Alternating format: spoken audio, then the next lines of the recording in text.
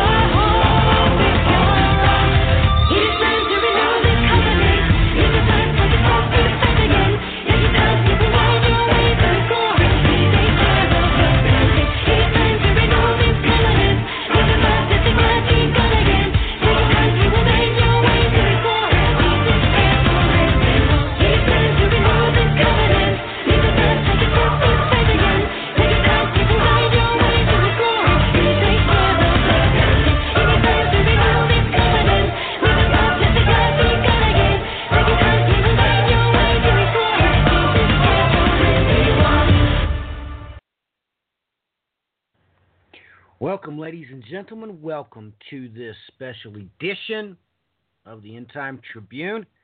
Psalms 55, Rapture or Relocation. Well, let's get Tim's into the saddle and see how he's been doing since we last talked to him. Tim, let's get an update from you. It's been a while since you've been on. I don't know if you're aware, but we are switching the format back to the original format, so we're not going to be a broadcast news format anymore. We're going to get back to biblification. So your thoughts on that, too, as well. But bring us up to speed on how you've been and what you've been up to. Amen. It's good to be with you. Well, I am excited about the direction. I've been thinking a lot lately about fake news, and it just seems to me that you really cannot understand the news if you are not first familiar with what God told you was going to happen, because there is just so much out there. There are so many voices talking at the same time. It's like the banging gong that Paul talked about. You just don't have any way to triangulate and understand what's happening if you don't have your bearings. And the only way to get your bearings is to know what God told you to expect. And the first responsibility, of course, should be to get in the Word on your own. And if you can't do that, to catch episodes like this that are biblically based and try to use those to get your bearings. So that's my initial thought about what you said. Amen. I think that's a wonderful direction. In terms of what I've been up to recently, I've been a little bit in the wilderness. I've kind of been on my own. I've talked a little bit with Jose and AOD, but it's been a long time just on my own, just studying and having personal time with God, which is a very good thing. He has shown many things about himself to me, and he's been working on me too. I'm more of a law than the testimonies type person, and so he has injected me into situations where I need to express the Beatitudes, which is an area that I need growth in. Frankly, I am more of a law person than God's will in daily life, the practical application of it, and he's seen fit to put me in situations where I am tested that way. And I pray that I'm found faithful.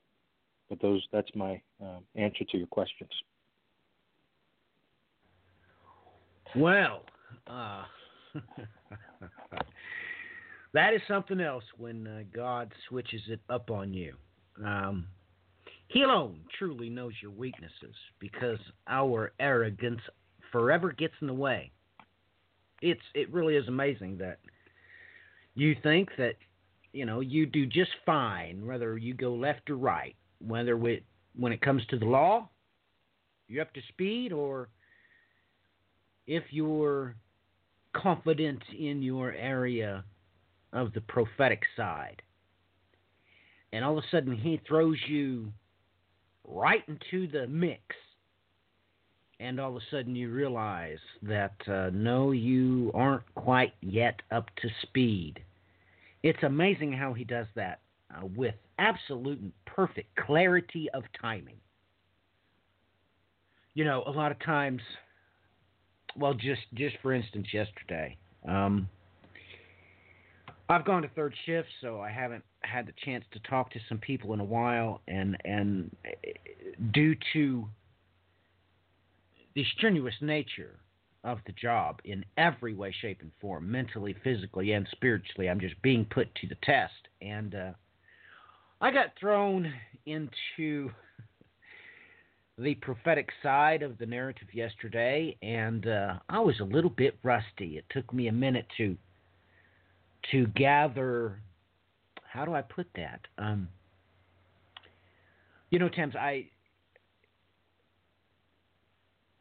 I rely heavily on the Holy Spirit to just instantly tell me where to go and what to do and what to say. But when you're at your maximum red line with lack of sleep and lack of stability, it took me a few minutes to understand what was going on.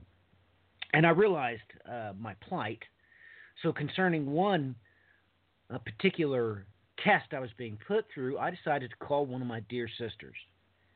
And I said, you need to be my remembrancer. What has happened here? Because I'm not being able to engage total recall with my spirit. I mean, the Bible's very plain. It's very clear that it says that we are body, mind, and spirit. But I wasn't at my full capacity, so I was having trouble collecting my bearings with the spirit. so please be my remembrancer. And she straightway informed me of what exactly not only had happened, but what was going to happen. So I understand completely that there are times when the Lord switches it up. He refines you. You know, Tim's, I have the rare opportunity to have worked in a factory, but this was one of the very rare factories that had their own foundry. So we not only machined the parts for the auto industry, we poured our own cast. And I got to watch the guys slag the furnaces, and it's not altogether pleasant. And if you're not careful, of course, you will wind up sterile. Because when you open up the furnaces to take a rake and you rake off the impurities off the top, the rust and all that sort of thing, if they're not wearing the proper garments, that heat will immediately render their reproductive capacity to zero. So they have to be sure to wear the proper gear. And I didn't realize that's exactly what the Lord was doing with me. And it would seem He's been doing that for you with a season, and that is a good thing. But we have to remember that if we don't go about this with the intention of His will being accomplished, and we think we can do it with our own strength, we will readily be rendered impotent, whether it be in the mind, body, or spirit. We will come up with zeros. So I appreciate that. And I'm thankful for that. I truly am thankful for that. But getting to the topic at hand, randomly come up on Twitter, I had thought about naming this a series. Everybody knows that I have a Facebook series called Facebook Engage. I truly thought about naming this series Twittercated. The use of Twitter for biblification. And I may do that. Who knows where this may go? But randomly, I was posting things, and you interjected into the mix Psalm 55. And I never have asked you just exactly why you randomly put that in there, as if, I don't know, it's like I was sitting there with a big puzzle on the table, got down to the last piece and couldn't figure quite how to put it in there, and you just randomly opened up the door, walked in, picked it up, and set it right in its place.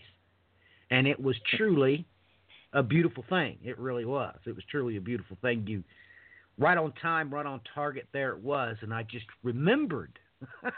I remembered what the Lord my God had promised in Psalm 55. So I really am anxious to get your comments as to why and, well, how you was able to deduct to put that right into that thread on Twitter. So please let me know.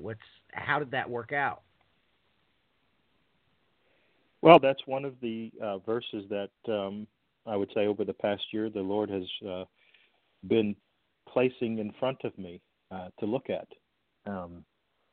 Every time I open up the Bible, I read, and what I read needs to match up what I read the last time. And I don't always read in a linear fashion. And I had been spending some time in the Hebrew, and it, of course, was amplifying things all throughout the Old Testament. And, just going back to those promises that God makes, the things that He says. Matthew, you're one of the few people that I know that when you speak, your words are very calculated. You don't just say the first thing that pops into your head. And I don't mean that there's necessarily a delay, but the things that come out of your mouth are things that you've long considered. And that's one thing that the Lord has been working on with me quite a bit. I've experienced it many times in the past year where I have said things, and later on that very thing has been what's happened. I mean, many times just to myself. For instance, last week when you mentioned the situation in Sicily. The next morning I woke up and I picked up my daughter's globe and I went to the opposite side of where that was and said, well, I guess I need to be watching here over the next week. And, of course, the events in Hawaii took off not long after. So, you know, God is with me, just as I know he's with you.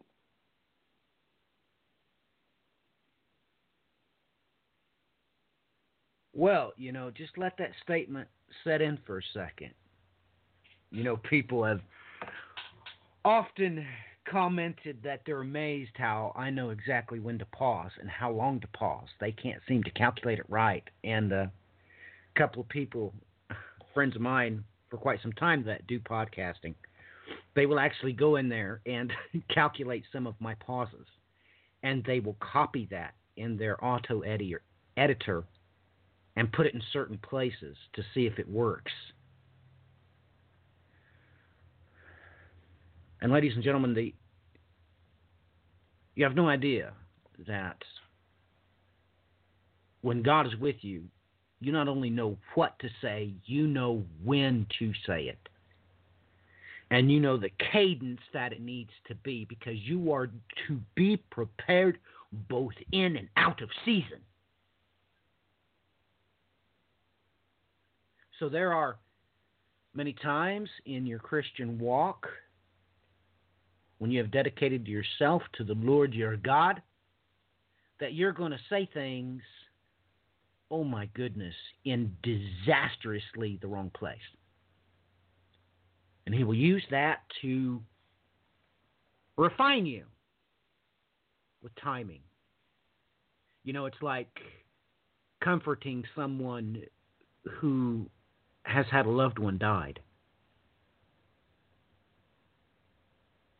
You have to really consider, even though you know exactly what to say, you have to be well aware of when to take your shot.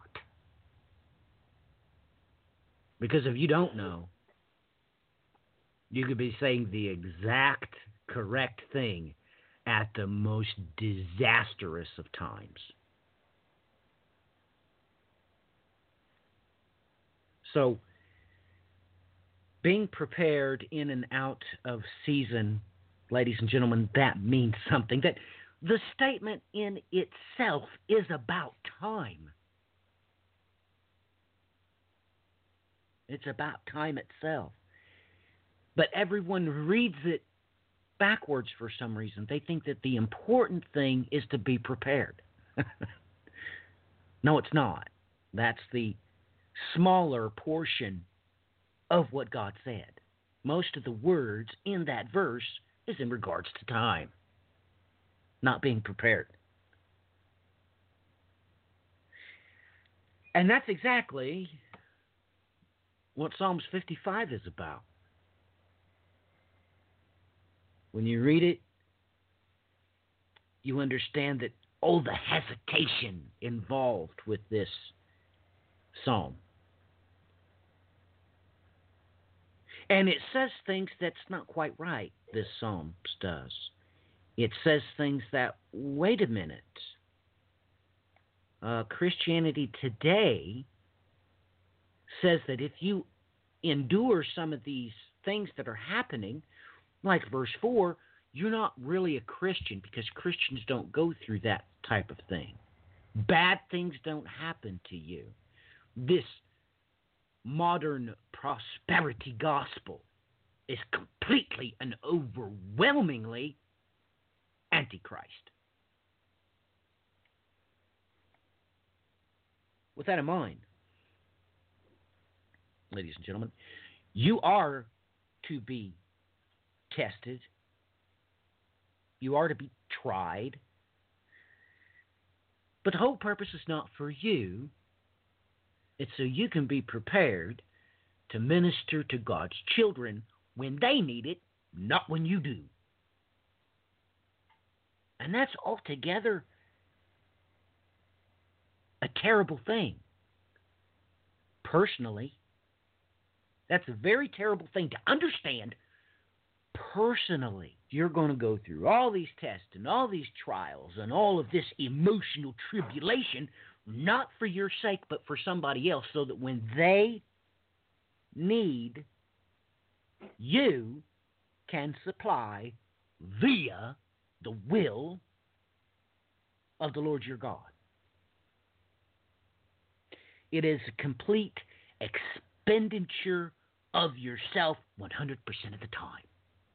All the time.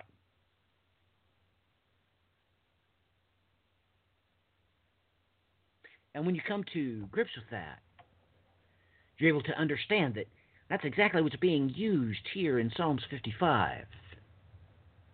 When the author plainly knew what was to come. But like I said, he says some things here that really doesn't make any sense. One thing can be sure. The author is the Lord thy God of Psalms 55.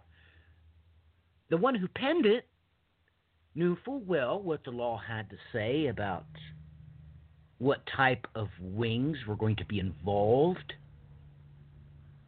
with your being taken to a place that had been prepared for you. But that's not what the author says. He says something else. He says something less than. He says something that is, well, used for sacrificial purposes, because he knew full well that he himself was going to be sacrificed. So he didn't use what he already knew God was going to supply. But it's amazing, and everything he says, he knew exactly what was going to happen. He was just hoping that it was going to happen today for him. He was hoping that this promise could be kept today. He knew he had a place of refuge. And he knew how he was going to get there. There is no denying it.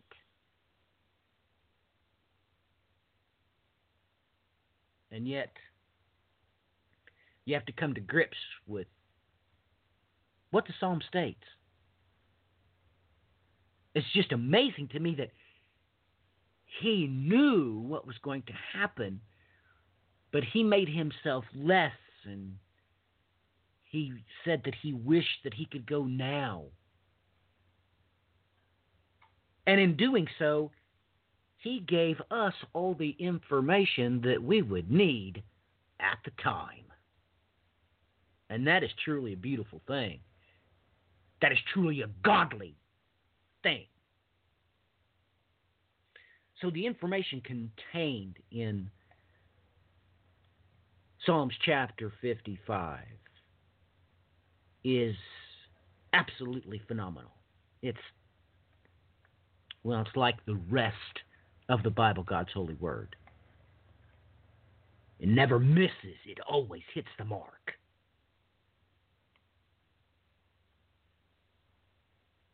And the chapter that quotes from this psalm in the New Testament, oh my goodness, you can read the words, but if you can't see the prophecy in that chapter, you really are selling yourself quite short. A random statement in that chapter from the New Testament. She who is at Babylon knew exactly what to say, when to say it, and why to quote from this particular song. Absolutely amazing to me. So, Thames, I guess we need to get to the meat and potatoes. So, you have the mic. Which direction shall we go with Psalm 55? Well, probably a good place to start is to read it. And I'll just add as a footnote here, Matthew's commentary about sacrifice. I would encourage any of you that would like to bear witness to that to read Hebrews 5, verses 1 through 10, because that's literally what he was referencing when he talked about the personal sacrifice that is being made on behalf of others. I'll go ahead and read this, Psalm 55. I will read it in the ESV, if that's okay. Most certainly. Most certainly. That is not a paraphrase. That's the only time I would stop you, is if you were attempting to use a paraphrase, which you're not. That is a translation. So, yeah, that's really my only stipulation with reading the Bible, God's holy word, is that it's not a paraphrase. There's a big difference, ladies and gentlemen, and you need to know that. So that's why you never hear or have heard like the NIV read on air here, the End Time Tribune. That's nothing more than a little golden book. It's a paraphrase. It's not a translation. So just reminding everybody, because it's been a while since we've done this, then when you go to get a paper copy of a Bible, there are many translations, but there are also many paraphrases, which is not qualifiable for any type of Bible study whatsoever. So yes, that translation will be just fine. Go right ahead. Just as an aside, if the listener, if what you have is an NIV or something which is a paraphrasing, that's perfectly fine in terms of you getting familiar with the stories, which is really in terms of the building of your house. The stories is the first thing that most of us get familiar with. And later on comes the particular words, which are the signposts and guides that tell you where to go next. And those things obviously will require a translation and obviously the original Hebrew and the Greek. But don't stop getting in your Bible because you only have an NIV. Just understand that once you get past the stories chronicling what happened, you're going to need to get a little bit deeper. But Psalm 55, cast your burden on the Lord, to the choir master, with a stringed instrument, a maskil of David. Give ear to my prayer, O God, and hide not yourself from my plea for mercy. Attend to me and answer me. I am restless in my complaint, and I moan, because of the noise of the enemy, because of the oppression of the wicked. For they drop trouble upon me, and in anger they bear a grudge against me. My heart is in anguish within me. The terrors of death have fallen upon me. Fear and trembling come upon me, and horror overwhelms me. I say, oh, that I had wings like a dove, I would fly away and be at rest. Yes, I would wander far away. I would lodge in the wilderness, Selah. I would hurry to find shelter from the raging wind and tempest. Destroy, O Lord, divide their tongues, for I see violence and strife in the city. Day and night they go around it on its walls, and iniquity and trouble are within it. Ruin is in its midst. Oppression and fraud do not depart its marketplace. For it is not an enemy who taunts me, then I could bear it. It is not an adversary who deals insolently with me, then I could hide from him. But it is you, a man, my equal, my companion, my familiar friend. We used to take sweet counsel together. Within the Lord's house we walked in the throng. Let death steal over them. Let them go down to Sheol alive. For evil is in their dwelling place and in their heart. But I call to God, and the Lord will save me. Evening and morning and at noon I utter my complaint and moan, and he hears my voice. He redeems my soul in safety from battle that I wage. For many are arrayed against me. God will give ear and humble them. He who is enthroned from old, Selah, because they do not change and do not fear God. My companion stretched out his hand against his friends. He violated his covenant. His speech was smooth as butter, yet war was in his heart. His words were softer than oil, yet they were drawn swords. Cast your burden upon the Lord, and he will sustain you. He will never permit the righteous to be moved. But you, O God, will cast them down into the pit of destruction. Men of blood and treachery shall not live out half their days, but I will trust in you.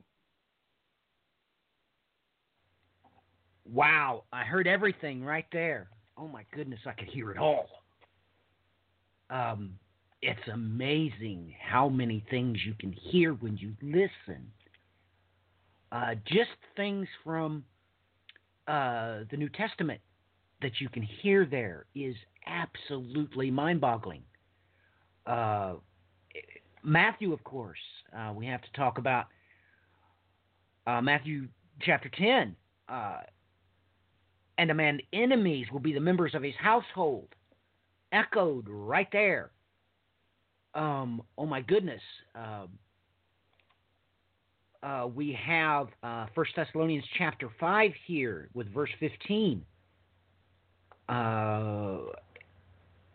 Which is an entire exegesis by itself. We have Acts 10 here with verse 17. And everything he says, but yet, one thing that really gripped me right there is that this treacherous one, of course, everybody, when you look up your standard commentary on this, is talking about, of course, Judas. This is called the Judas chapter. But you'll take note that there, it wasn't personal. It said that this one had betrayed his friends, plural. So, obviously this was being written from a personal perspective, but yet it utilizes a grander scale, and there is no mistakes about it, ladies and gentlemen. You know, it is funny how people really don't come to grips with the simple fact that the one that is to come is not called the Antichrist. He never is. Every time that phrase is used in the New Testament, it refers to the spirit of Antichrist. Yet here, you get a definite personality, and the church can't seem to come to grips with why the one who is to come is called the false prophet. But here you get it. You think in your mind the false prophet is coming from without.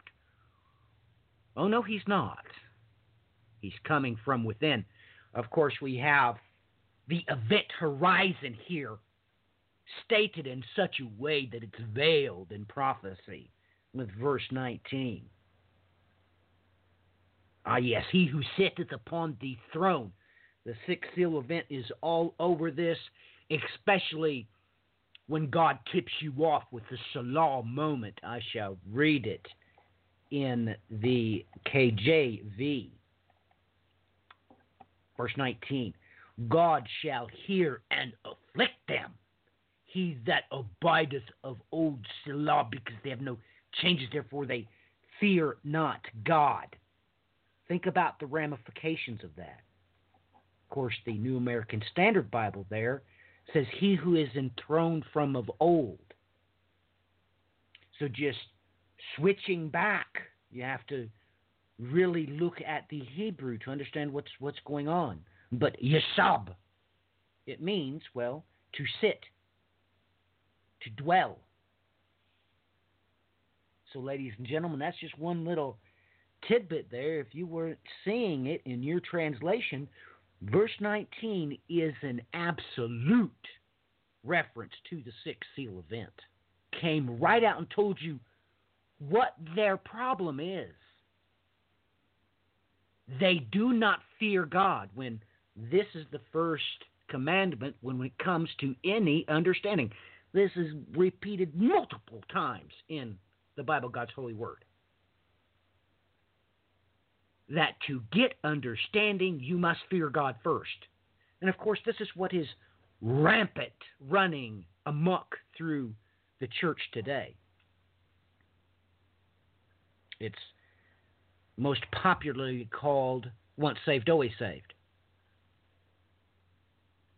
You get to do whatever you want to do.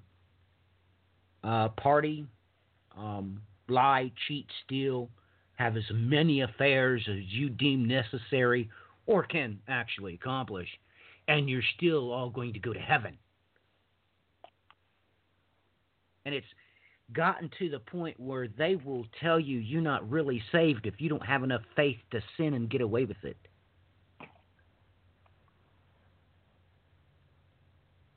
Tams, your thoughts on some of the verses that particularly stuck out to you? Well, I start right in the beginning. He mentions a maskil, and to edify what you just said, that word means to understand or to be wise. And the particular form of that word is only used 26 times in the Bible, and every one of those references, I mean, I did it. We could do it. We don't have the time. But if you trace down those references, I'll go ahead and list some of them. Psalm 14:1, Psalm 32:1, Psalm 41:1, 42:1, 44:1, 45:1, 52:1, 53:1, 53:2, 54:1. Psalm 55, Psalm 74, Psalm 78, Psalm 88, Psalm 89, 142, Proverbs 10, verse 5, Proverbs 14:35, Proverbs 16, verse 20, Proverbs 17, verse 2, Proverbs 21, verse 12, Jeremiah 50, verse 9, Hosea 9:14, and Romans 3:11. And I'm just going to point out probably the most interesting use case that to point or to piggyback off what you just said in 1 Samuel 18, 14, and 15. In 14, it says that David behaved. And in verse 15, it says that Saul feared him because he behaved. Shows you really what we're talking about here. That's right. And what a profound statement that is. And if you can't see that in 1 Samuel 18, what God is actually saying, oh my goodness. Ladies and gentlemen, that's why when you encounter these people and you tell them, hey man, you just lied, you can't do that, they will get vehemently hateful with you instantaneously. They will instantaneously gnash their teeth at you if you even insinuate to them they must keep any one of the 10 Commandments. They will literally go rabid on you. It is absolutely amazing.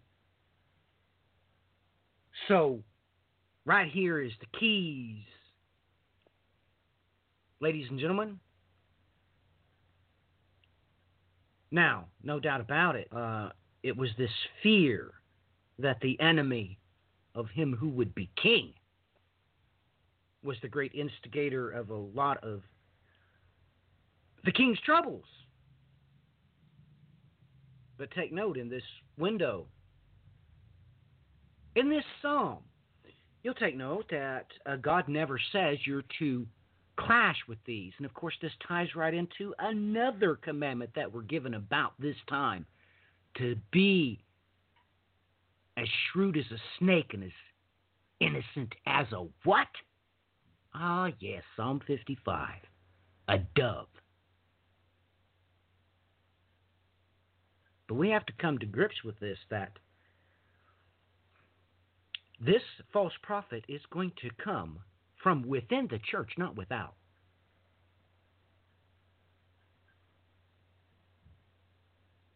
It's going to come from within. And that is in stark contrast with what is naturally assumed today.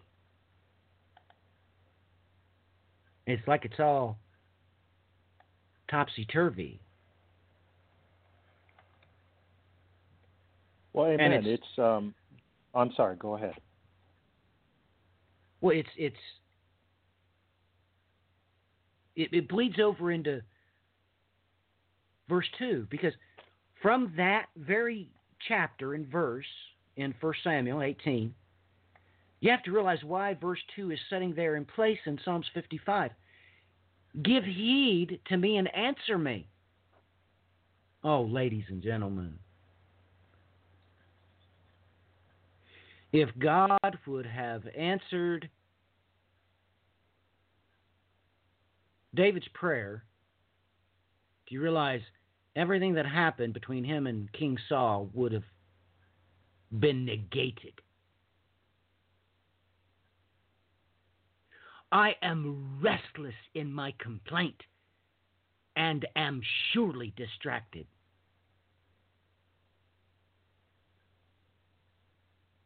Well, I just want to clear up any possible confusion. It's a slightly different version of Maskell in Samuel 18, but you reference that because it makes the point clear. The word, in Samuel 14, it talks about the Lord looking at mankind to see if any would seek to understand him. And every reference to that in the Bible is followed with destruction. We hear about that in Genesis 6, leading up to the events of the flood. We hear about that with the reference to what happened with Lot and Sodom and Gomorrah. Psalm 55, if there's any confusion, this is talking about not a normal day. This is not just a normal, an empire falling and another one starting. This is not just a bad day. This is the day of all days. And all of these Maskells, all 26 of them, reference events which are apocalyptic. Let me just put it that way. Apocalyptic. Well, that's a good way to put it. But actually, that's the perfect way to put it. Because that's really where this psalm is going. I mean, that's really where this psalm is going. Thames, let's do this. Let's do what all the generic people do. What do generic people say that who this psalm is about? Of course, if this was written by David, he would have had to have been referencing a particular person, right? Who would that person have been? Well, it would have been Saul. Would have been Saul. So you think that David would have called Saul his friend? So let's think about this, Thames. How many times could David have taken Saul's head? Let's talk about the mighty Abishai. No doubt about it. He was like, let me pin him to the ground right now. We'll get this show on the road. And David said, no, do you not fear raising your hand against the Lord's anointed? He certainly didn't call Saul his friend that day. Amen. So Jonathan was his friend. They were knit together. Amen. A lot of people would jump on this and say, well, this had to be the treachery of Absalom. No. Like I said, king is not used here, and son is not used here. So when you take Saul out of the equation, and you take Absalom out of the equation, well, who on earth was David talking about?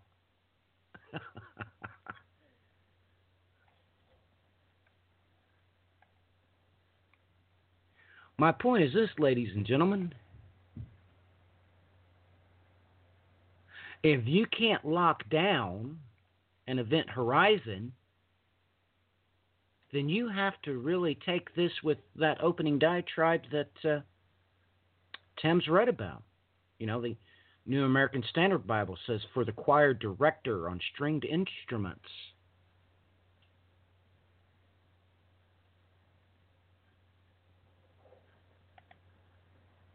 Of course, That translation don't quite do it justice. This maskil is on nigno. That's what it's upon. And that would immediately tell me this is pure prophecy. Pure prophecy. And like I said, he didn't talk about any bad king here. He didn't talk about a bad son. That's not how he referenced any of this.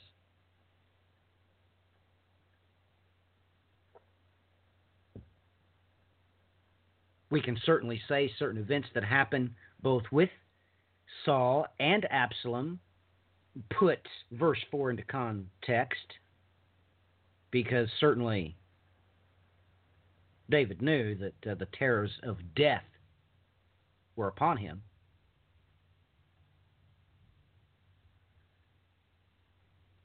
Let's talk about the escape from such things, I guess. Because like I said before, he says it all wrong. There is no consternation what is documented in the law that it is the wings of an eagle with which we would be translated to this place that Psalm 55 is talking about.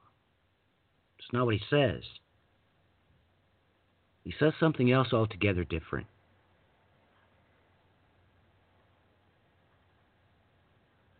It's almost like he knew what was promised, but he was begging for something less right now. And boy, isn't that the case, Tams? Amen. I mean, that is so much the case. Of course, when it comes to bills, right? Or, medical issues. Now, Christians will weep and wail over, well, I know I'm going to get, crowns. I know I'm going to get my reward in heaven, but I need something right now, right? And people don't set to consider that they're asking for something less than they have been promised. I mean, Tim, what are some of the things that ail you? Bills? Or do you have medical issues? What's some of the things that trouble you that you wish you could be delivered from now? Everyone would like less bills.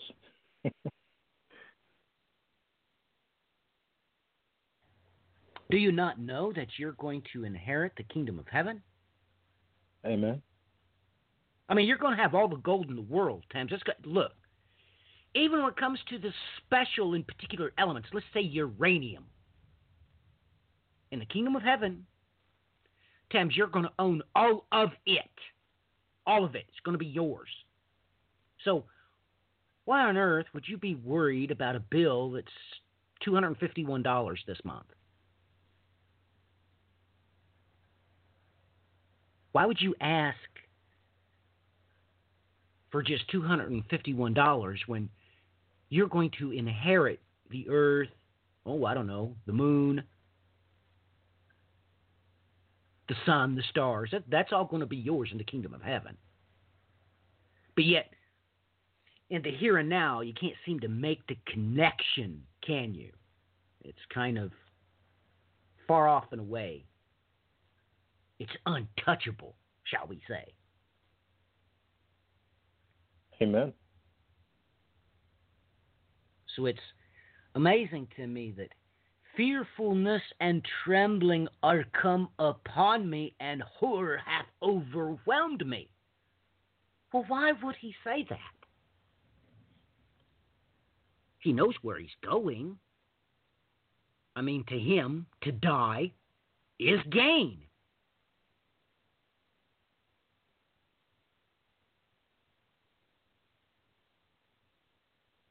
And I said, oh, that I had the wings like a dove, for then I would fly away and be at rest.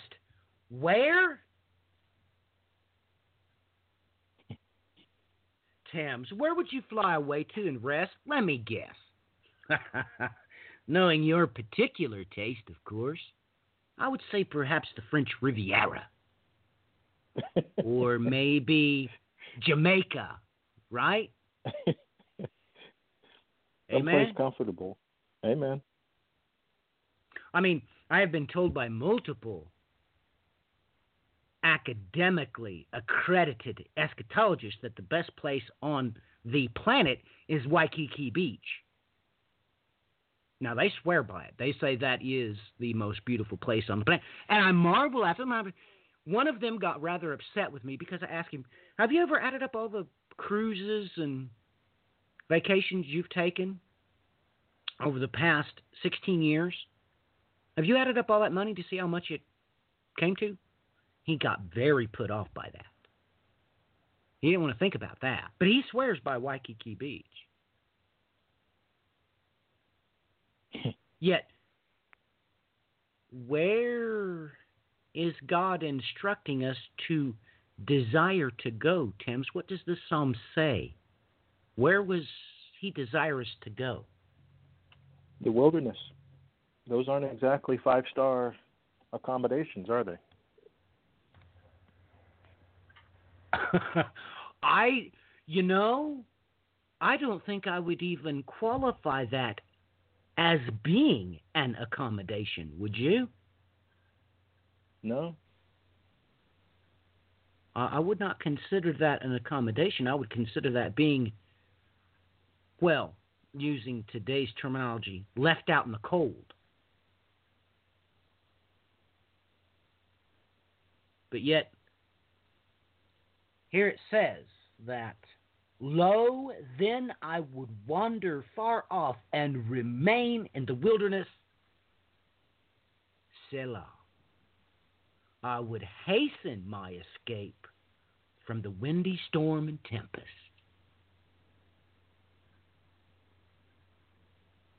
That's an amazing statement right there, isn't it?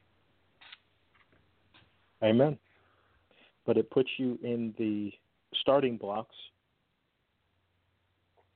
for not only where you want to be, but what you want to be. Because, of course, if you don't go to the wilderness, you cannot enter into the land. And if you cannot enter into the land, you cannot build the temple.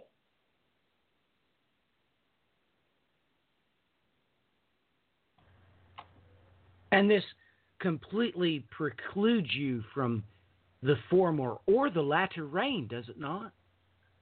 Amen. Ladies and gentlemen, let's think about what he said. He said he wanted to escape a place where it rained. Why would he say that? He was not referencing a beautiful place. He was referencing a wilderness in which no man would want to go.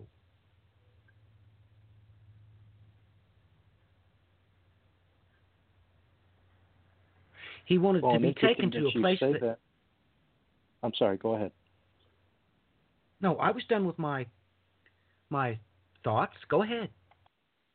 Well, it's interesting that you say that because, of course, the word for dove is Yonah.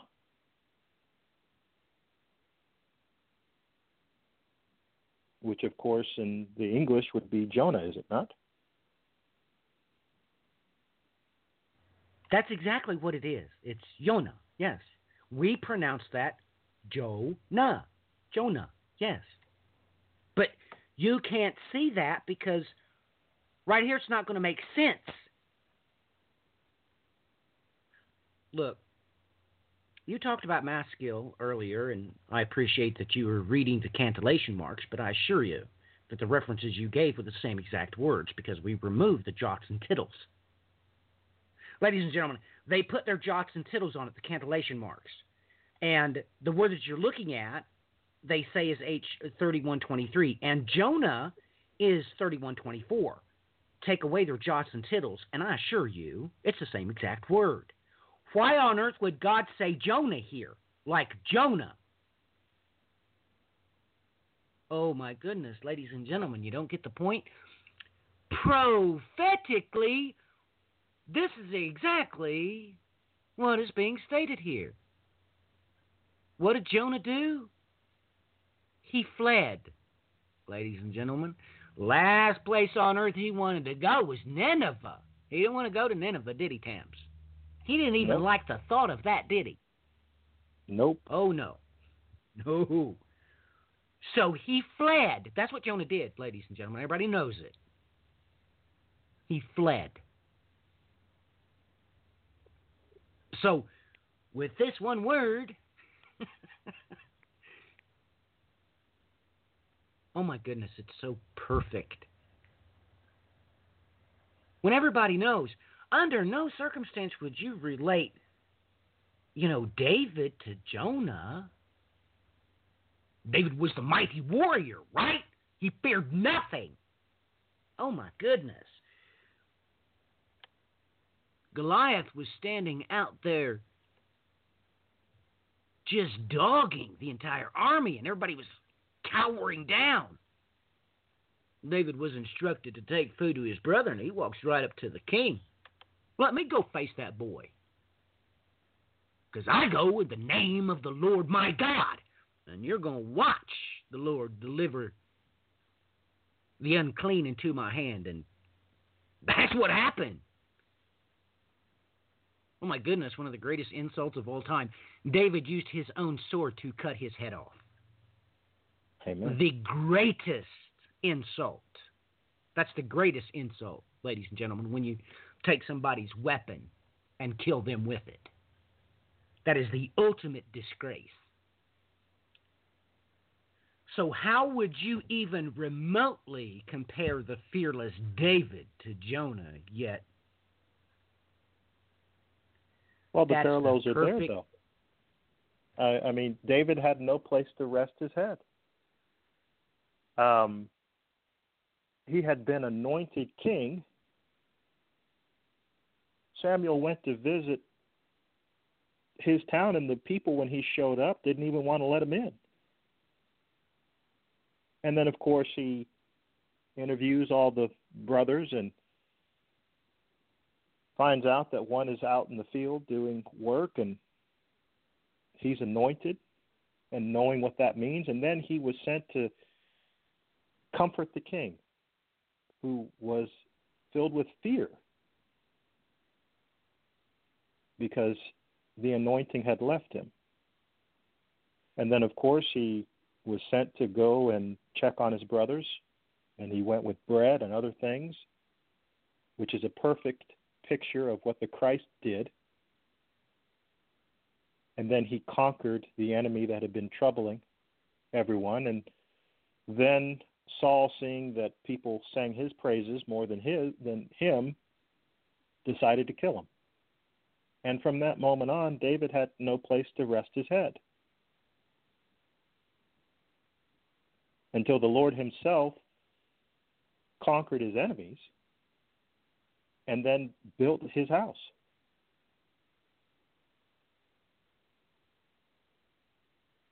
Well, let me throw a monkey wrench in your works. Can I do that? Sure. Does the word of the Lord our God not say this, that no Moabite is to enter into the assembly of the children of Israel? It says even to the 10th generation, right? Amen. Riddle me, Thames. Oh, yes. Riddle me proper. What was Ruth?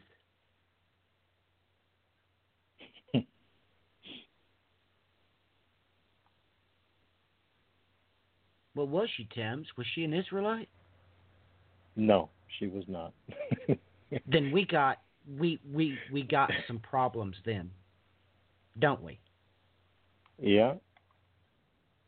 She was grafted into the family, but yeah. Oh, the family? Which family? By all means, elaborate.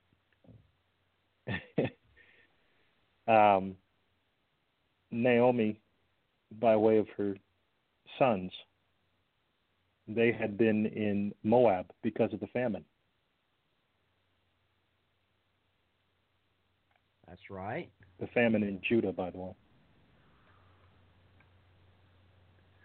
Well, you're kind of beating around the bush a little bit, which I do appreciate. I really do. I appreciate it. Tell me, who is David's dad? Jesse. And what was his relationship to Ruth?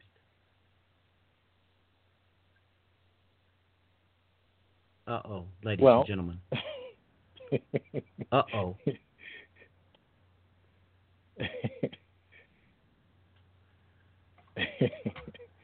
You're gonna kick down some bushes here.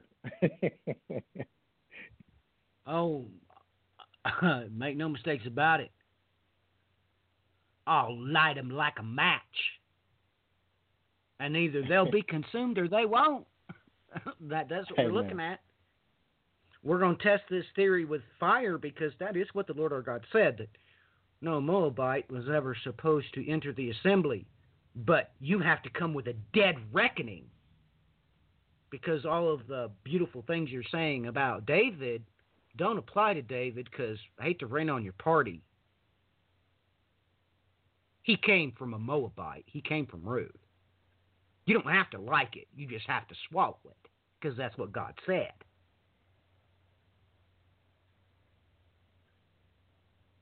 That's the way it was. Amen. That's the way it is. And that's the way it's going to be.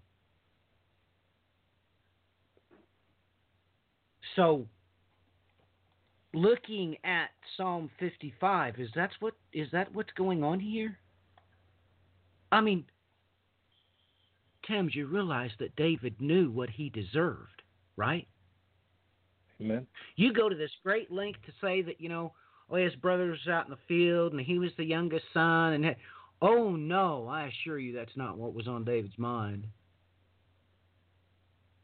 David knew full well he should never enter into the assembly of the children of Israel.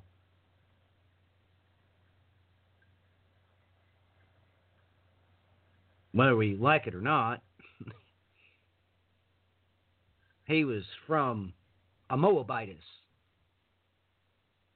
So when you throw this into Psalms 55, things starts to make a whole lot more sense as to why David wasn't like, well, I've been anointed. Why can't I just go to the, go be seated on the throne? That's not what he said. He used words here. We've already talked about them, making an overt reference to he who sitteth upon the throne. He was like, but yet Psalms 55 never really mentions that.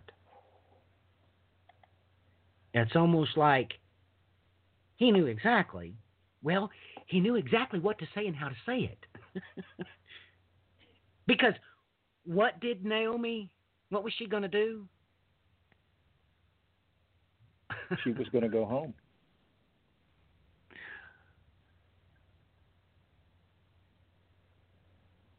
And what did she tell Ruth to do? She told her to stay. She said, even if I have children, the amount of time you'd have to wait. And, of course, her other daughter-in-law decided to stay. Oh, yeah, book. Oh, yeah. Oh, yeah. What did Ruth say?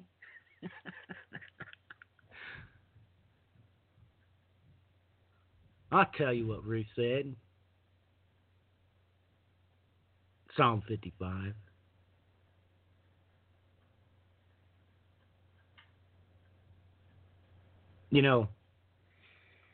If you think that Naomi didn't say a whole lot more than's recorded in the book of Ruth, you're a little bit short-sighted, ladies and gentlemen. Moabites were in no way, shape, or form welcomed in Israel. Not in any way, shape, or form.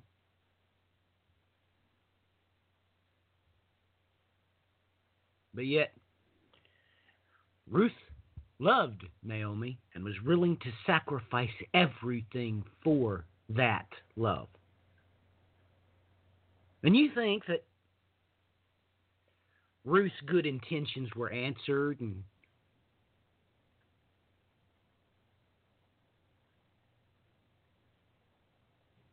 Because Naomi knew how to be as shrewd as a serpent. Oh, you better wake up and smell the roses.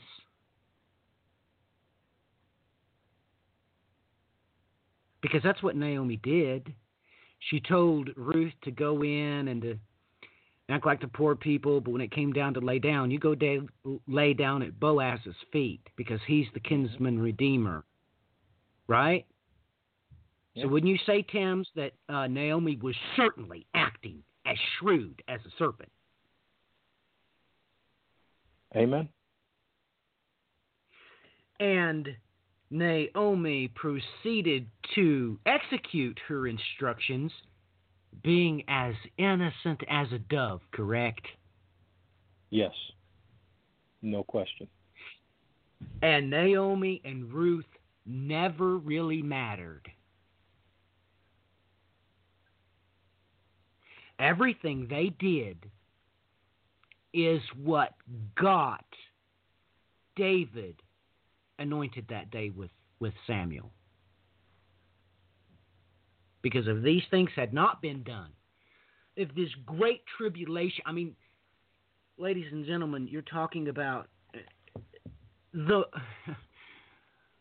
people in Moab were not righteous. They were not under the law, and we all know that God gave illicit instructions that no widow or orphan was to undergo tribulation.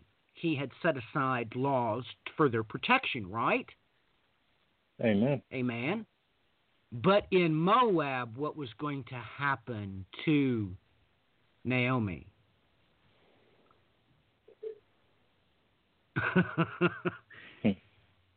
Yeah. Yeah, ladies and gentlemen. Yeah. I mean, we're talking about a situation that Naomi had no hope. There was no hope.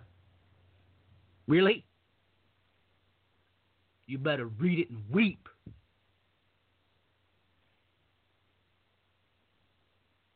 Well, it was in that clarifies. Go ahead. I'm sorry. Well, it was in that hopelessness that all these events were triggered that led to the making of one whom it is said was a man after God's own heart, yet he come from a Moabitess. Thames? Well, it certainly illuminates why everyone would be so aware that Naomi was back and what she had brought with her. That's right. Because like I said, the Lord our God is pretty clear with reference to Moabites. Even to the 10th generation, they are not to enter the assembly.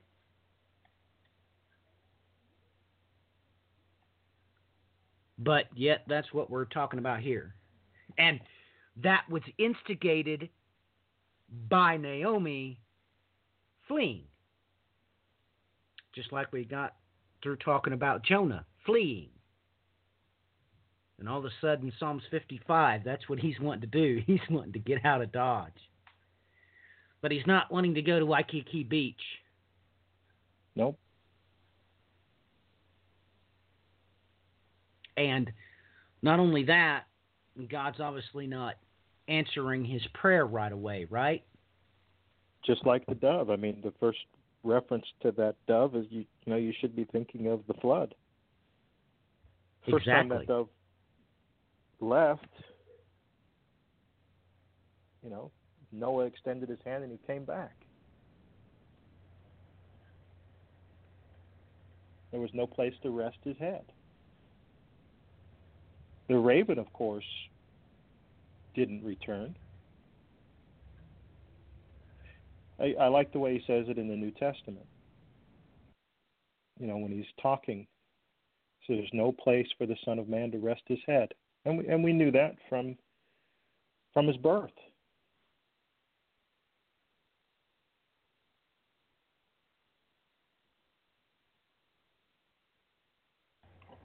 That's right, from his birth. So, Timms, let me ask you this.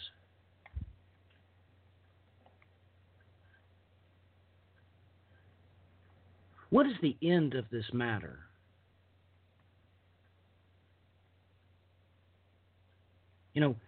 Let me ask you this. Why doesn't this psalm ask to be taken to heaven?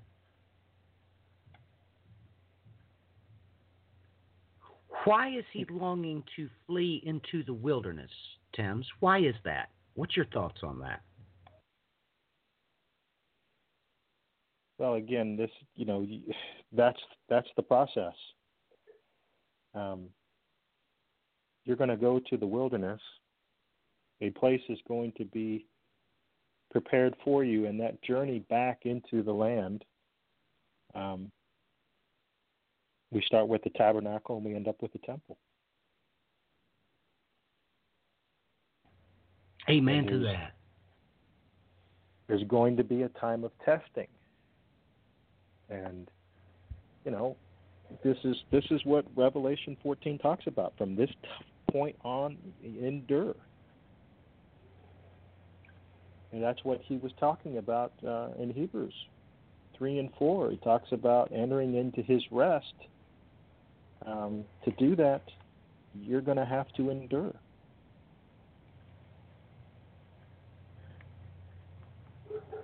And the examples are all over the place in the Bible, and we could go over them, but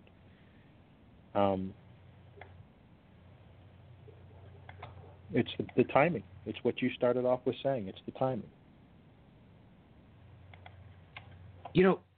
Let's talk about that temple aspect. If you've got your Bible handy, why don't you read verses 14 and 15 again for us? Okay. We used to take sweet counsel together within the Lord's house. We walked in the throng. Let death steal over them. Let them go down to Sheol alive, for evil is in their dwelling place and in their heart. Timms, who has it ever said that has gone into Sheol alive? That's the sons of Korah. Or that's Korah's rebellion. That's right. That is Korah's rebellion. No question about it. Now, surely you can come up with some other reference. Somebody else has went alive into Sheol. Surely somebody, right? No. Zero. Why would he bring this into the equation? And why do you think he worded it like that? The house. He didn't say tabernacle. He didn't say temple. He said house. Why do you think he put it that way?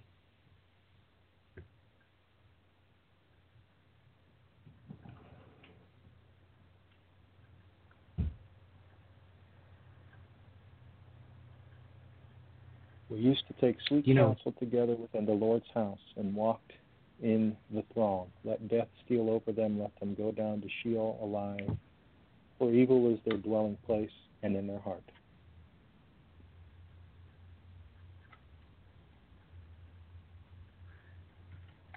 Have you taken a look at the Hebrew of verse 14? I don't want to catch you off guard, but have you looked at it? No, I haven't looked at that yet. Well, I can pull it up here. Okay, why don't you pull up H7285? Hang on just one second.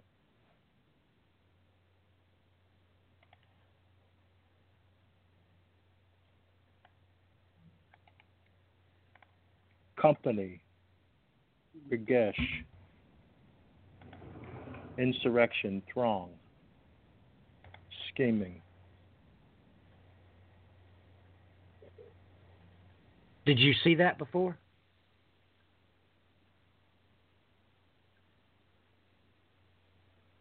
I hadn't had a chance to look at it yet, but that was one of the words I wanted to look at.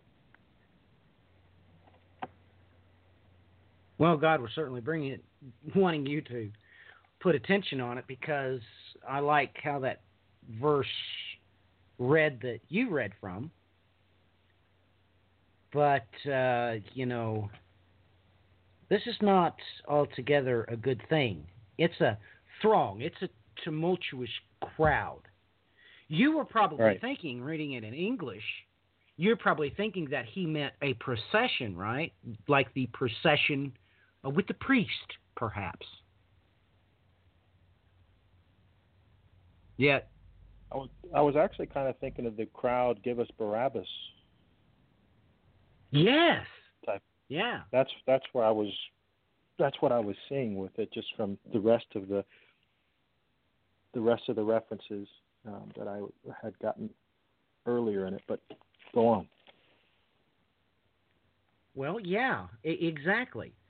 But that version that you stated there, it didn't give you that hint. It didn't give you that clue that this was not an altogether good thing. Because really that verse that you read, it kind of sounded like it was perhaps a good thing. It was a good, like a procession. When no, well, let's read it out of. Let's see, what does the KJV says? It says, "Into the house of God in company." That's definitely, I wouldn't use for that word company. The NSAB says, "Walked in the house of God in the throng."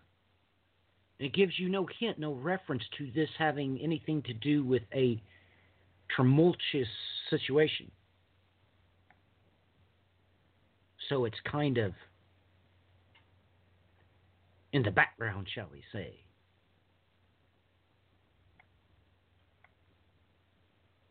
So is this verse in the English is like I said, he doesn't use in verse 14, he doesn't use tabernacle or temple. Not either Right. one. But yet that's what you're likening it to. Because if you're going to the wilderness, you've got to be talking about a tabernacle. You have to be. Right.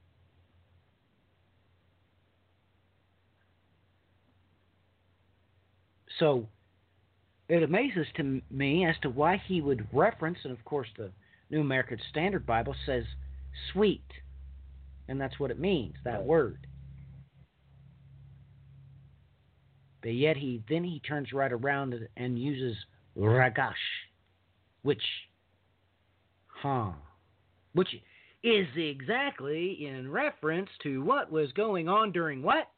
Ah, yes, Korah's rebellion. That's exactly what was going on.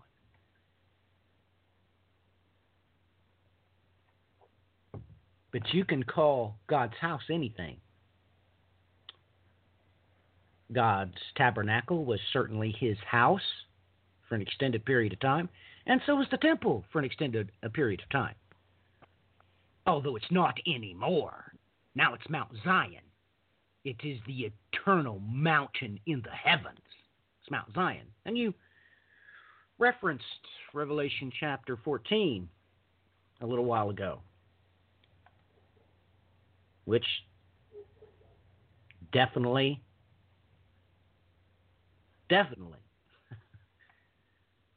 brings to bear in this chapter,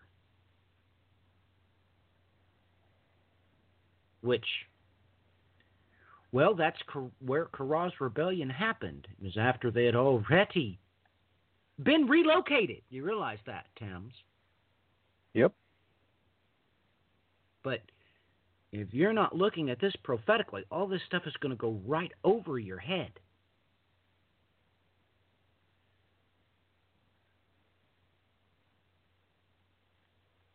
And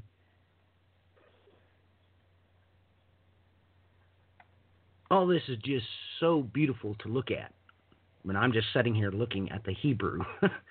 Just when I have to make reference to how it's worded in English, do I have to switch over and see what the KJV says or the New American Standard Bible?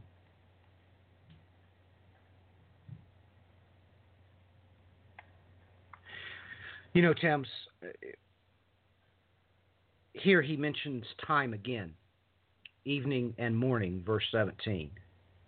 And at noon I will complain and murmur, and he will hear my voice.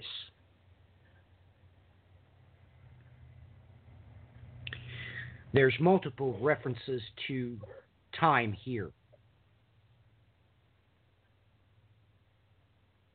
which, when you read it in the Hebrew, you kind of get the setup as to why he finishes this chapter the way he does. Verse 23 doesn't altogether make sense. But you, O God, will bring them down to the pit of destruction. Men of bloodshed and deceit will not live out half their days.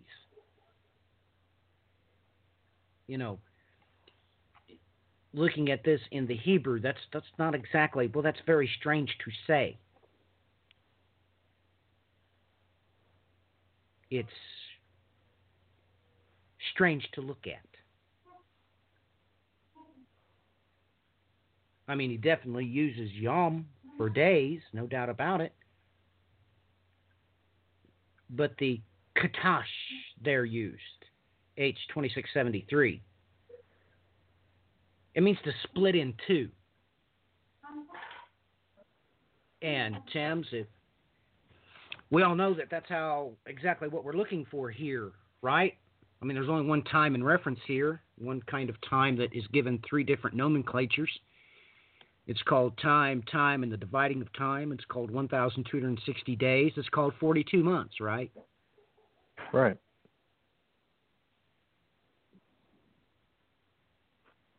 All kinds of overt references to that throughout the Scripture, top to bottom.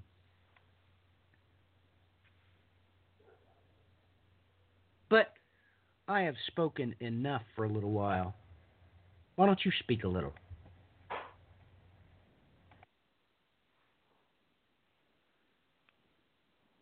Well, there's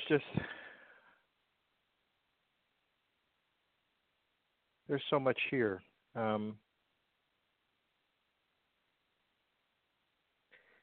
Talks about dividing their tongues, for I see violence and strife in the city.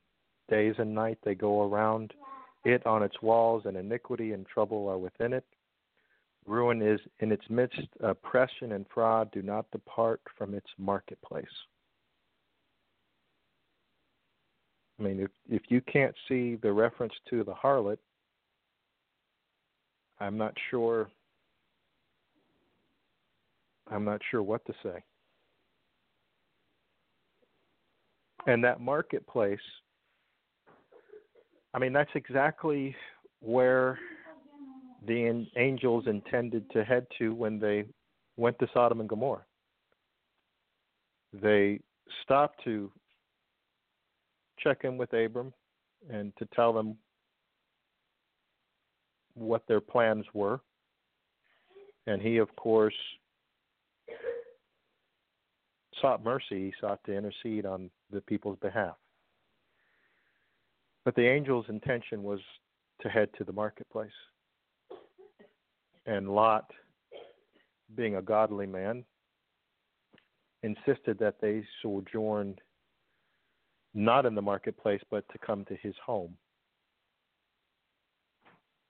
And similarly, in Judges, I believe it's chapter 19, when the Benjamite and his concubine were heading back home, their intention was to stay in the marketplace, and the old man insisted that they go to his house. Marketplace, there's a double reference there. One, of course, is to that and coming judgment. But over and over again, you're told in the Proverbs that wisdom stands in the marketplace and says, if any wish to be wise, hear my voice. There's just so much there.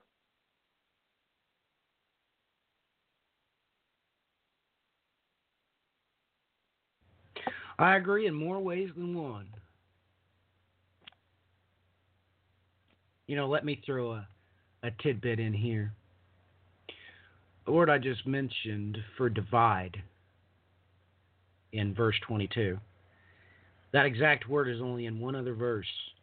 Just one.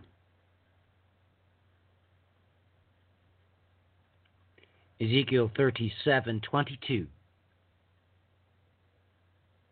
And I will make them one nation in the land on the mountains of Israel. Now, why would he say that? Anyway, let me continue. And one king will be king for all of them. And they will no longer be two nations and no longer be divided into two kingdoms. There's, of course, only one thing he can be referencing here. Ah, yes. First for the Jew, then the Gentile. And throwing that word in there in that last verse, you know he's talking about something else. You know that verse 22, the verse before it, he's talking about overtly a time that will come again when you will be provided for in the wilderness. You know, how did they live in the wilderness, Thames? Did they have steak and, well, let me put it in your own wording. Did they have good accommodations there in the wilderness for 40 years?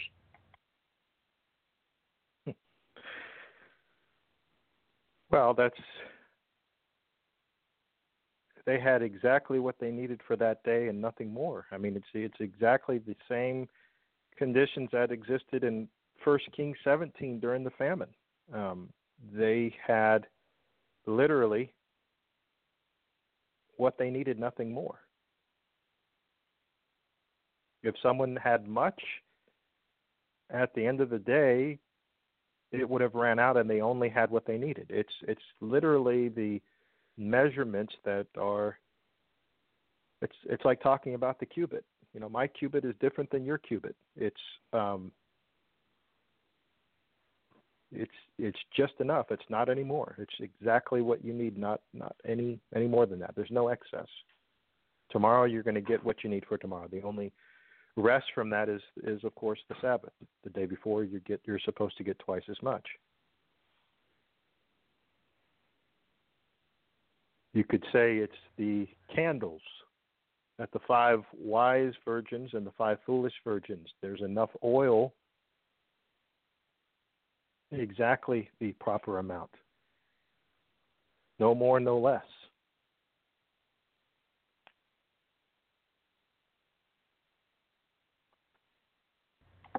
Well, I appreciate that that's exactly opposite of what he says is going to be done to the men of bloodshed, with that, using that word to divide, to split. So what you're overtly saying is that he's accepting the simple fact that he wants to be taken someplace. At the same time, their steps are divided in half. He will have his, well, the day before the Sabbath. You said for some miraculous reason,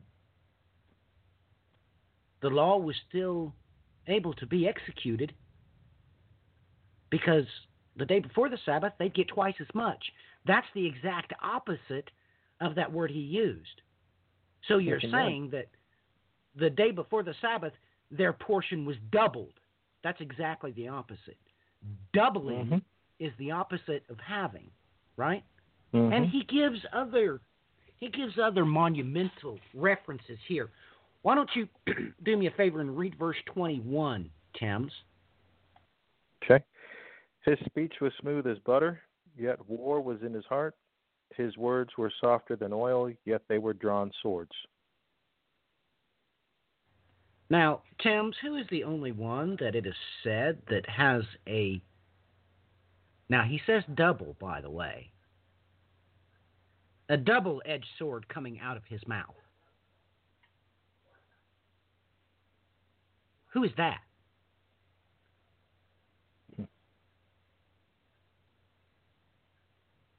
That's Christ the King. Amen. Yet here, he doesn't come out and say it. He words it in a way that it skirts around the issue, but you get the point if you have understanding. His speech was smoother than butter, but his heart was war. And his words were softer than oil, Yet they were drawn swords. They were a sword. In direct reference to, well, let's talk about the false prophet again. What is he able to do? Does he not wield fantastic power? Amen. Ah, yes. I mean, what's the big thing he's supposed to do that's supposed to get everybody's attention? Call fire down from heaven, right? Yeah. But this is a way of skirting around it, saying what's going to be the termination point for this time the psalmist is talking about. And that's exactly what the Lord our God says.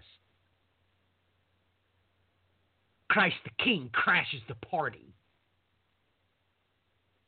with a sword coming out of his mouth, a dual-edged sword, it says, which, like I said, is exactly the opposite of being divided. So let's talk about this. Thames, is there any reference in this chapter to being raptured to heaven? No. And you would it's say clearly talking about a relocation to the wilderness, which is not heaven, the last time I checked. Well, let's just lightly talk about this because, like I said, we do have references here to 1 Thessalonians chapter 5. Mm-hmm. And everybody knows what that is. But verse 15, let death come deceitfully upon them. Let them go down alive into Sheol, for evil is in their dwelling in their midst. 1 Thessalonians chapter 5, verse 3, while they are saying peace and safety, then destruction will come upon them suddenly, like labor pains upon a woman with child, and they will not escape. Yes, that's an overt reference to the same exact thing. Right. It's being cast into outer darkness. I mean, everybody should understand that when King David was old, they were worried about the light going out in Israel. When you're cast into outer darkness, you are being separated from that light. You know, Thames, what was your eschatological point of view about originally as to how you were going to go through the tribulation? So did you originally thought that you were going to be taken to Mount Zion? Honestly, I didn't know. People say pre-trib, mid-trib, post-trib. They say all these different things. And when you read it, it doesn't say what any of them say. So you're just kind of left with a whole lot of confusion or questions. And, back in a long time ago, I recognized that there was repeating, at least in Genesis. And then when I started to follow your broadcast, it was clear that we're talking about isochronal events, and the repeating isn't just in Genesis, but it's everything. Everything is repeating. And so if you want to understand end-time prophecy, you need to understand Genesis, Exodus, Leviticus, Numbers, Deuteronomy, and on and on and on and on and on, because it's all talking about the same thing. I mean, I used to say it to you. I used to say, I care about God's word. I don't care about prophecy. And that's sort of like saying, I like chocolate. I just don't like chocolate. Every word out of his mouth is prophetic. All of it.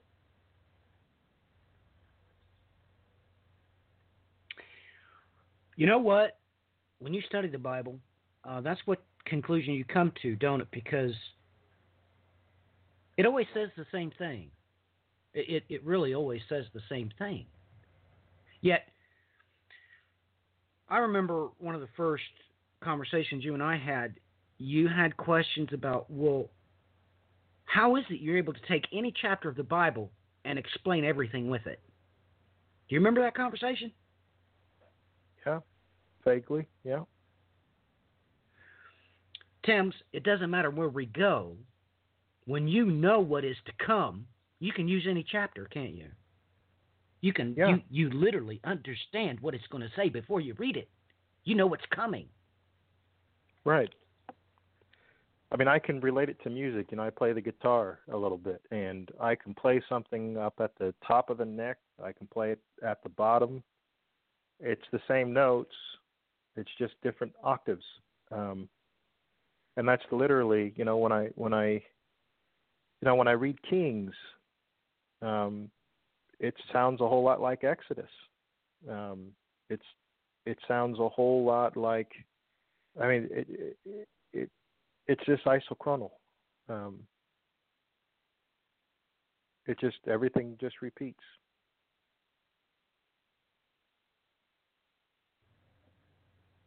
It's kind of like impossible to like the flavor chocolate, but not like chocolate itself.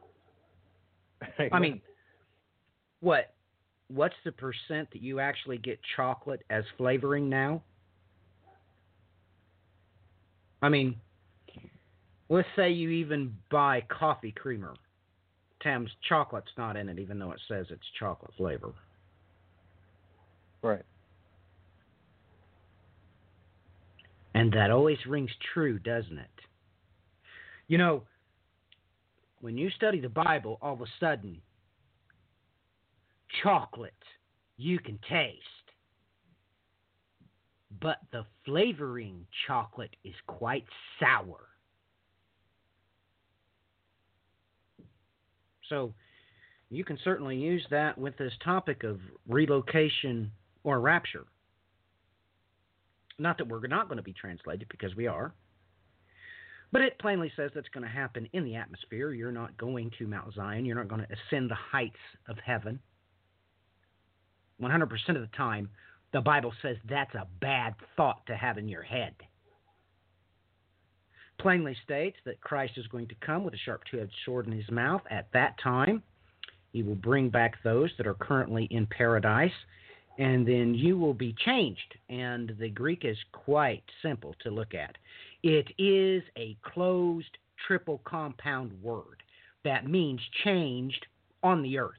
That's what it means. If you'd like to see the etymology of that, I've done some post over there on cunningly devised fables.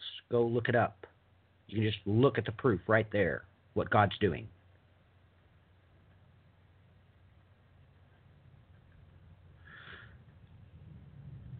And stuff like that, do you know it's not true? Nobody, you talked about Lot. He was certainly not raptured. What happened? I mean, what happened to Lot? How did he... Really?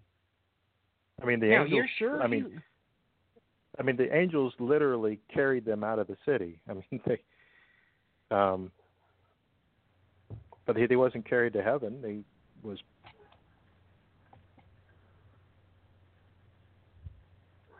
No, they weren't. Because the Bible always says, and always, if we go through every time these verses line up, it's ridiculous. Just verse 20. You got Psalm 7, Psalm 120. You've got Numbers 30. You've got Psalm 89 here, Psalm 41, Psalm 125. That's just one verse. Because it always says the same thing. He means the same thing. That's why prophecy is cyclical. That's why he loudly screams out in the Bible that he chases after what's been.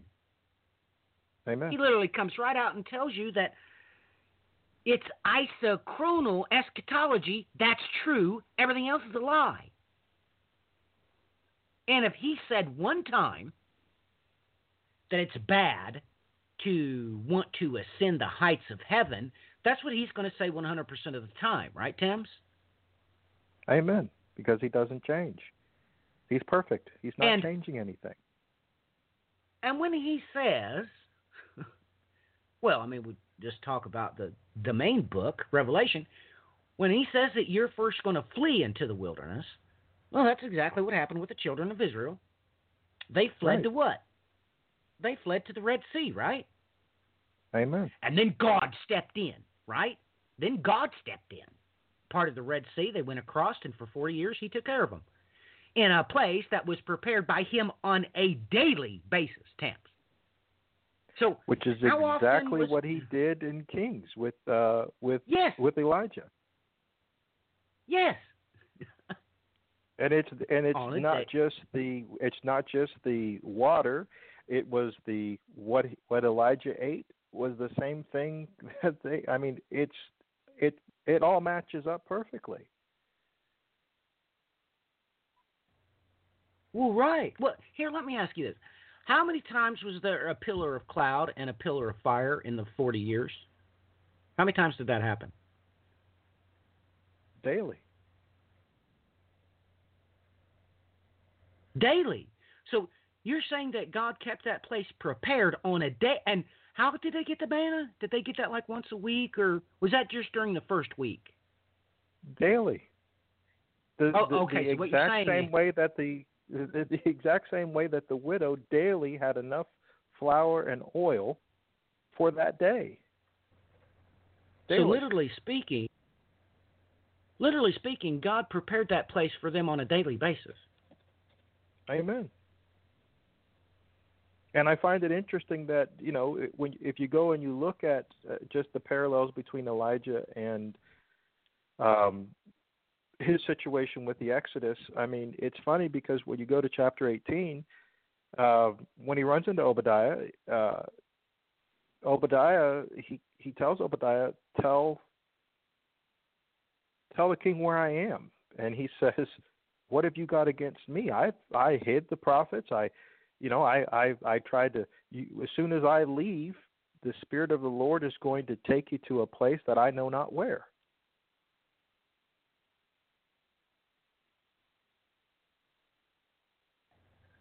And literally, that place was with the widow. Right.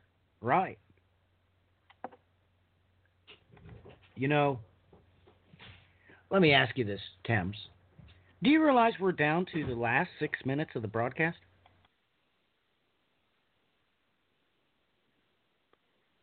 Amen.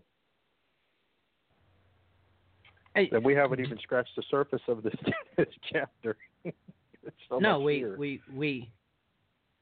We haven't, but I feel pushed that, I really do feel pushed that we need to quickly read 1 Peter chapter 5 because it directly quotes this. So can you get over there real quick and read that for us? Because we've got 15 minutes into overdrive. We've only got 5 minutes, 48 seconds left on the live broadcast. And it's like, where did the time go? It went away. The time was divided, Thames, because I don't feel like I've been on here for 2 hours. But we have been. Amen. All right, I'm 1 Peter chapter 5, you said? That is correct. Shepherd the flock of God. So I exhort the elder among you as a fellow elder and as a witness of the suffering of Christ, as well as a partaker in the glory that is going to be revealed. Shepherd the flock of God that is among you, exercising oversight, not under compulsion, but willingly, as God would have you, not for shameful gain, but eagerly, not domineering over those in your charge, but being examples to the flock. When the chief shepherd appears, you will receive the unfading crown of glory. Likewise, you who are younger, be subject to the elders. Clothe yourselves, all of you, with humility towards one another, for God opposes the proud, but gives grace to the humble. Humble yourselves, therefore, under the mighty hand of God, so at the proper time he may exalt you, casting all your anxieties on him, because he cares for you. Be sober-minded, be watchful. Your adversary, the devil, prowls around like a roaring lion, seeking someone to devour. Resist him firm in your faith, knowing that the same kinds of suffering are being experienced by your brotherhood throughout the world. And after you have suffered a little while, the God of all grace, who has called you to his eternal glory in Christ, will himself restore, confirm, strengthen, and establish you. To him be the dominion forever and ever. Amen. By Silvanus, a faithful brother, as I regard him, I have written briefly to you, exhorting and declaring that this is the true grace of God. Stand firm in it. He who is at Babylon, who is likewise chosen, sends you greetings, and so does Mark, my son. Greet one another with a kiss of love. Peace to all you who are in Christ.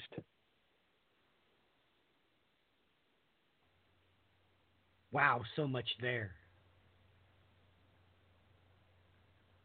You know, I like the name there given in verse 12 because that's from the Hebrew word. Ah, yes, that fountain in Jerusalem.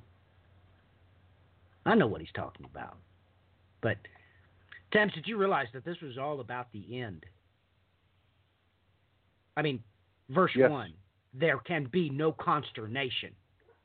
He is talking about that which is to be revealed.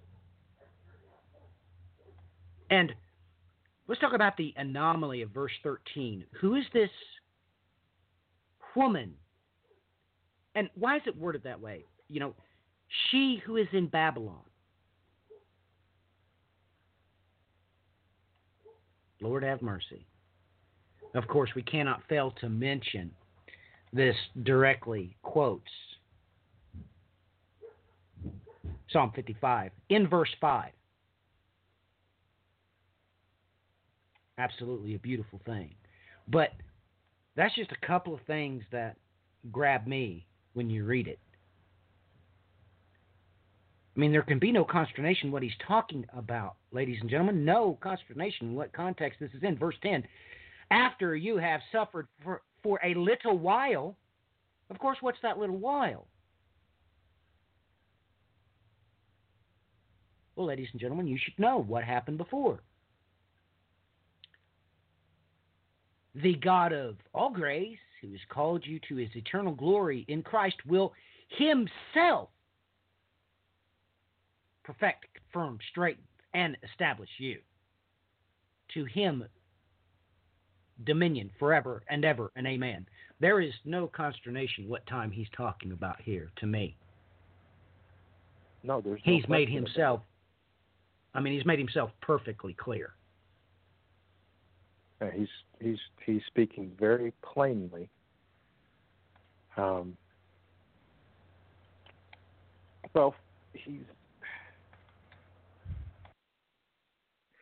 testing of our faith builds endurance. And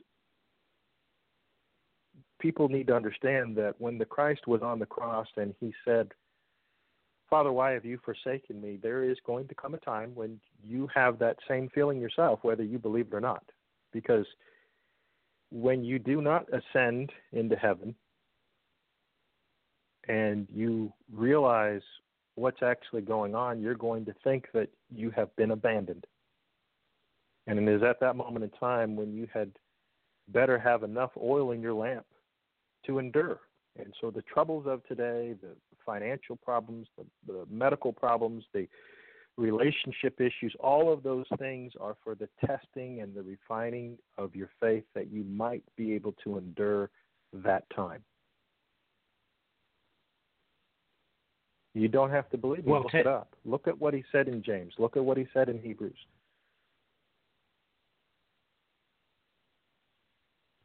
Well, Thames, let's be clear, okay? There is no doubt there's going to be a point of time. Well, mentioning here Psalms 55 with the shaking to be experienced, that's, of course, direct reference to, as I mentioned before, the great day of he who sitteth upon the throne. Mm-hmm. Before then, when the writers are writing, everything you just said is going to be magnified. Oh, you're going to have financial trouble during that time. But it's not going to last forever. And one thing's for sure, One of the favorite verses everybody knows right off the top of their head. Your adversary, the devil, prowls around like a roaring lion seeking someone to devour. And then he goes on to directly quote from Psalm 55. Now there is no consternation that what was prophetically being referred to the bad guy there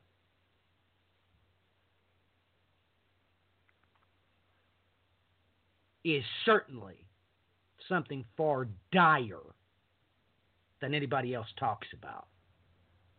Because during this time, ladies and gentlemen, if you don't take the ride on eagle's wings to a place that's been prepared for you, you better come to grips with this right now. 1/3 of the angels is going to physically be here. It's going to be just exactly the opposite how Thames described the angels that did unto Lot. Only the Bible clearly says they're going to take you where you don't want to go.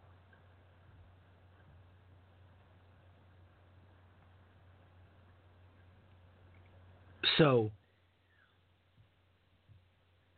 now all of a sudden, 1 Peter chapter 5 takes on a whole new light when you realize exactly what's being talked about here. And yes, it happens continually, prophetically speaking, just like Judas and Jesus, no doubt about it. But I assure you, this chapter is not about Judas and Jesus. Oh no. Oh no. He made himself clear multiple times that this was going to be a time yet to come. Amen. And if you're going to press out the grape, you had to first pluck it from the vine. And I don't like the translation in the English, but that's exactly what Jacob and Benjamin in chapter 49. And it is again referenced in Genesis when it talks about the cloak,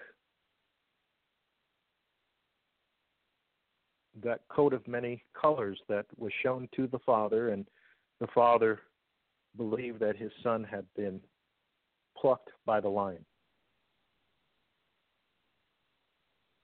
That's exactly what this is talking about.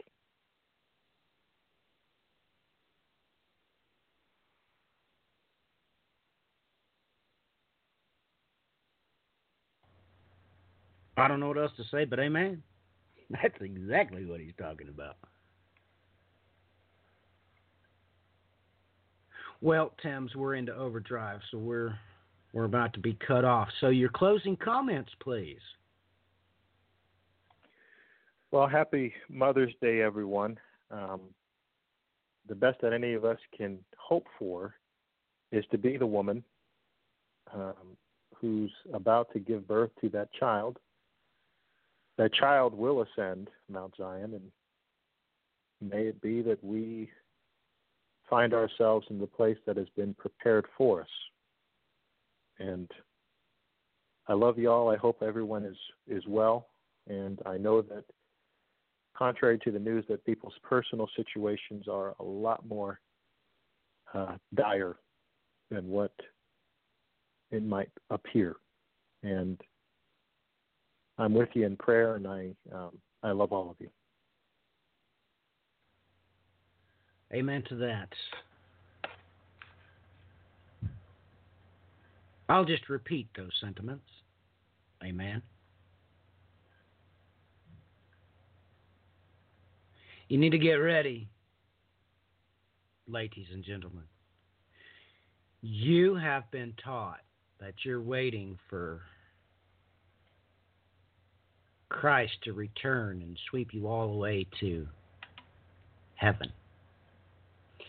That's not who you're waiting for.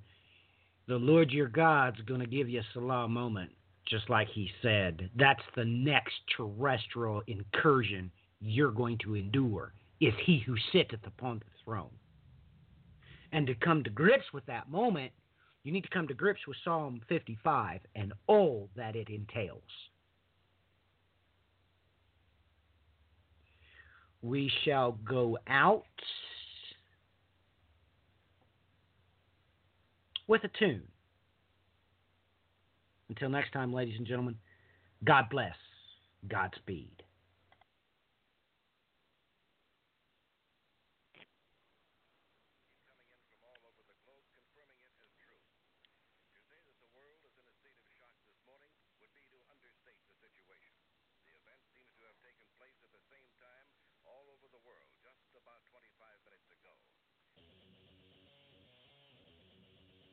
Welcome, ladies and gentlemen, welcome to End Time Tribune, covering breaking news and current events as it pertains to Bible prophecy.